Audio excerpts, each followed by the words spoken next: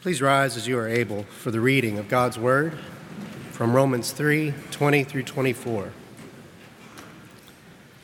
For no human being will be justified in his sight by deeds prescribed by the law. For through the law comes the knowledge of sin. But now, apart from law, the righteousness of God has been disclosed and is attested by the law and the prophets, the righteousness of God through faith in Jesus Christ for all who believe. For there is no distinction, since all have sinned and fall short of the glory of God. They are now justified by his grace as a gift through the redemption that is in Christ Jesus. The word of God for the people of God.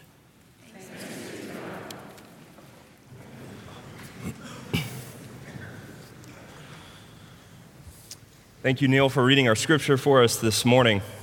It's an honor and a blessing to get to be with you this morning as we continue our series based on the core values that we have as a congregation.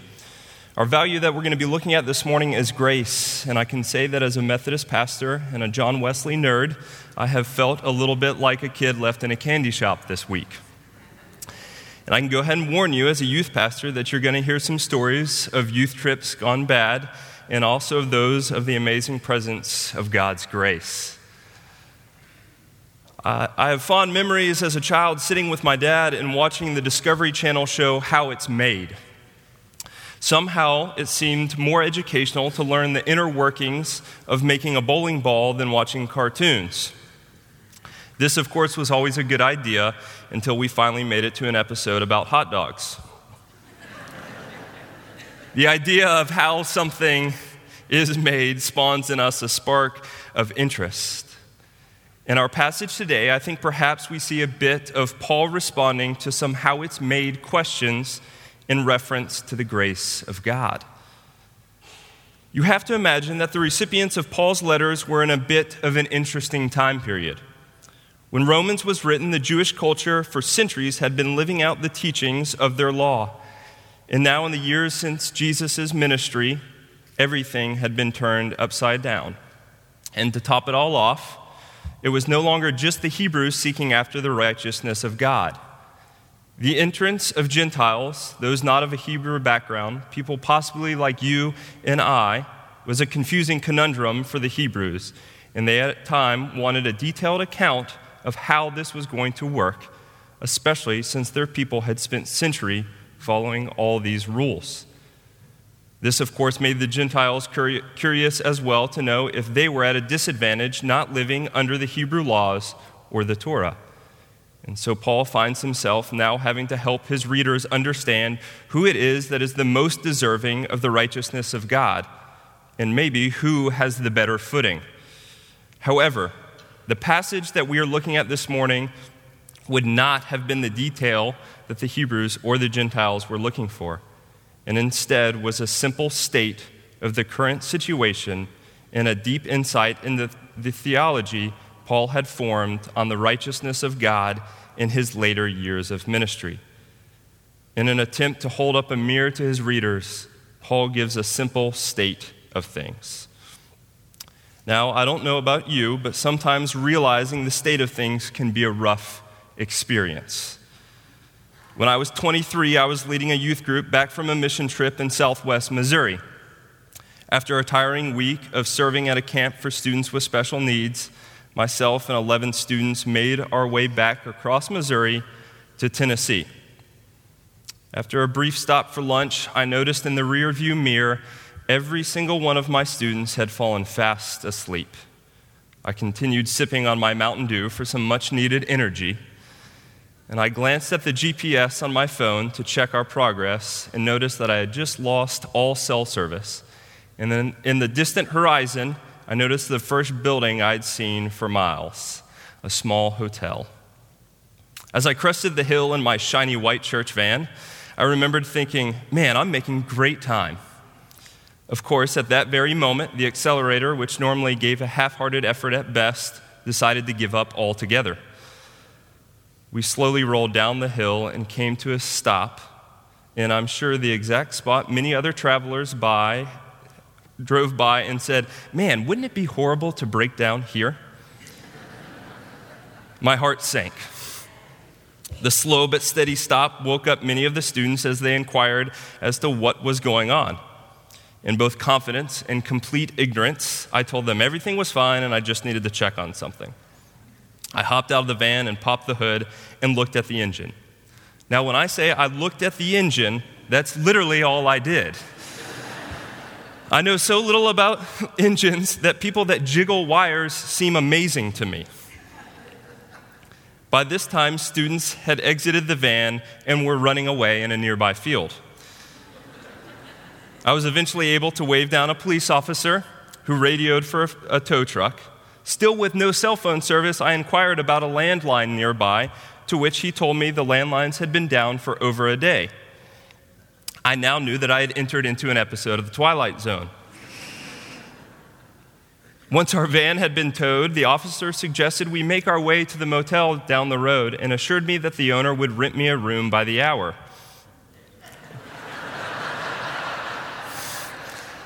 With my other adults over an hour ahead of me in another vehicle, I sat back and assessed the state of things. I'm stuck in the middle of nowhere, Missouri, with 11 teenagers.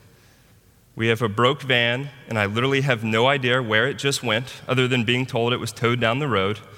We have absolutely no phones, and we are sitting in a room rented by the hour. Now, all of you parents of students in the room, I want to assure you that I got home every one of the students that night and have grown a great deal since this experience. But sometimes when you look at the state of things, it can look pretty dreary. And Paul in Romans is giving his readers a full account of the state in which they are in. Both Jews and Gentiles are in the same boat. Neither have a defense for the charges brought against them. They, like us, are fallen with all of humanity. While the Gentiles have likely been under scrutiny for jumping on the bandwagon late, Paul begins to help his readers understand that while their background is different, they have some things in common. The right relationship they seek with God cannot be obtained by their own doing or of any law from the past. They must learn a new way. Paul explains that all of humanity, Jew and Gentiles alike, are in need of something. And Torah or no Torah, the situation is dire. All of humanity is in need of the righteousness of God.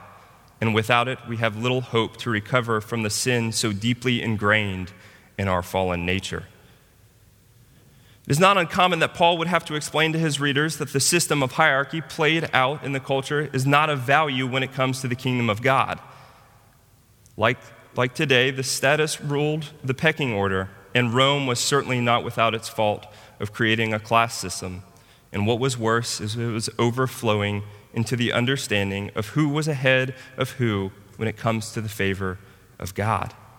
But Paul puts it as simply as he can. Both Jew and Gentile are under the power of sin and in need of God. As the playing field has now been leveled, Paul gets to his point.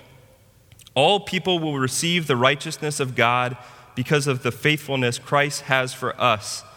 We merely need faith in him. Now, there are two parts here that really need to be examined.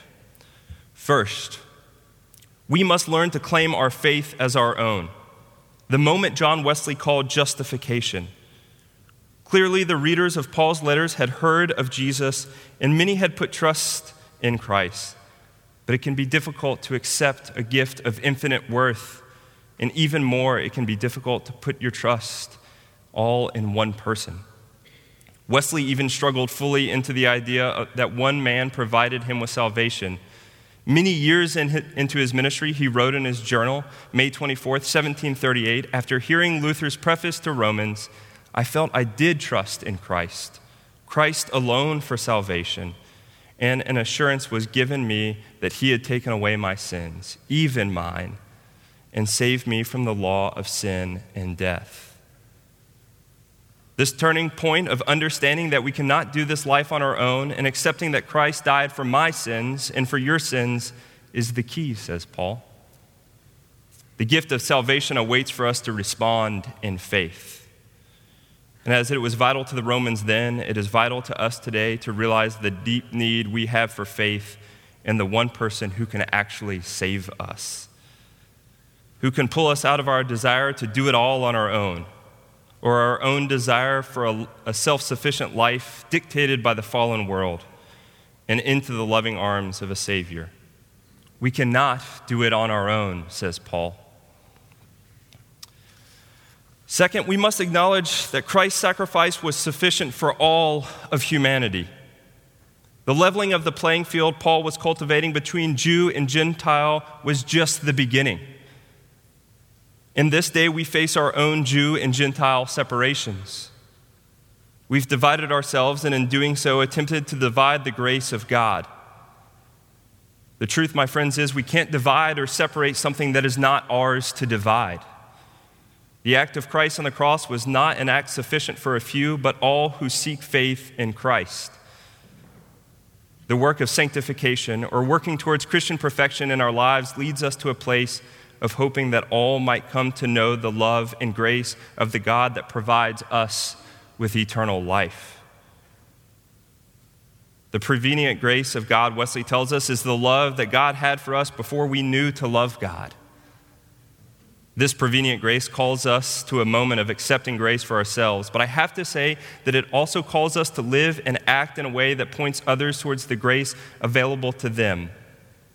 Because I have to tell you, we are not called to sit back and relax until all that know that grace was not intended for just a few. Earlier this summer, our Jubilation Choir spent the last night of their tour singing in the chapel at Lake Junaluska. We had figured that it would be a good way to finish the tour by letting the students sing for no one but themselves. The students sang for about half an hour, enjoying the beautiful acoustics of the stone chapel, as well as the intimate environment and lack of pressure to perform for an audience. Unknown to us, right outside the chapel, a family was burying the ashes of their son on his 19th birthday. He had been killed by a drunk driver earlier in the year. The grandfather wrote to us and said, as we prepared to lay our grandson to rest, we heard a choir of angels singing, "Lord, prepare me to be a sanctuary." It was a message of God's grace in their moment of great sorrow. I have a prayer that we as a congregation would be preparing ourselves to be a sanctuary that accepts their great need for a Savior and shows the world of God's unending love and grace for all of us. If I'm honest, this past year of ministry has been one of the most difficult in my career. I say that not as an indictment on this congregation or our wonderful staff and leadership. It truly is a blessing to work in this place. But there were many days that I wondered if I was the pastor called to do the job laid before me. You might find this surprising, but sometimes pastors try to do it all on their own. I've been reminded again and again that I cannot do it all on my own. And if I do, I am only creating a kingdom, a household, and a ministry doomed to fail. This thing we call grace, it's tricky. It calls us to be vulnerable, to get outside of ourselves, to look at our state and realize that if we are putting all we have into assets of this world in a kingdom ruled by man, then our fate has already been written. This passage is not explaining the how of what happened on the cross, but saying that it did happen. And through it, we get something better than relying on our own mere human feeble attempts to find meaning and purpose. I've got news for you this morning. If the state of things seem dreary in your life, there is hope to be found here and now. Paul puts it as simple as he can. All have sinned and fallen short of the glory of God. They are now justified by his grace as a gift through the redemption that is in Christ Jesus. The same gift that Paul describes to the Romans in that passage awaits us today. Our attempts at righteousness will fail, but God has not. One more story before I finish. The week before last, I got to spend some time in Washington, D.C. with our Sunshine Choir. It was an amazing week singing praises to God for all those who would listen. We got to sing for veterans, children, those in need and in recovery, and even a few nuns. On Tuesday night, we let the students walk the National Mall and take a look at our nation's monuments. I took my time walking around as the sun began to fall. I spent a good deal of time at the World War II monument thinking of my grandfathers. I slowly walked the wall and read the names of those fallen during the Vietnam War. Eventually, I climbed the 50-plus steps and found myself looking at Abe. I walked back down and sat with our students and chaperones in front of the reflecting pool. The sun had now fully set on the Capitol. As we sat, our students began to sing. They sang, "I believe in the sun even when it's not shining. I believe in love even when I don't feel it. I believe in God even when God is silent." Words that had been found etched into the wall at a concentration camp during World War II. I couldn't help but think about all that has been preached from those steps in their history. Messages of love and even hate. Messages of equality and persecution. Of support and distrust. The mall stopped as the students sang this prayer over the mall and over our nation. I couldn't help but think that they had added their stamp to this pulpit. And the message was one of God's grace and love, even in the most dire of states. Friends, the grace of God calls and beckons to me and to you because it's the path that has been laid before us so that we might have life and have it in abundance. It's the message being sung over us in every state of life, whether we are in the valleys of sorrow or the peaks of praise.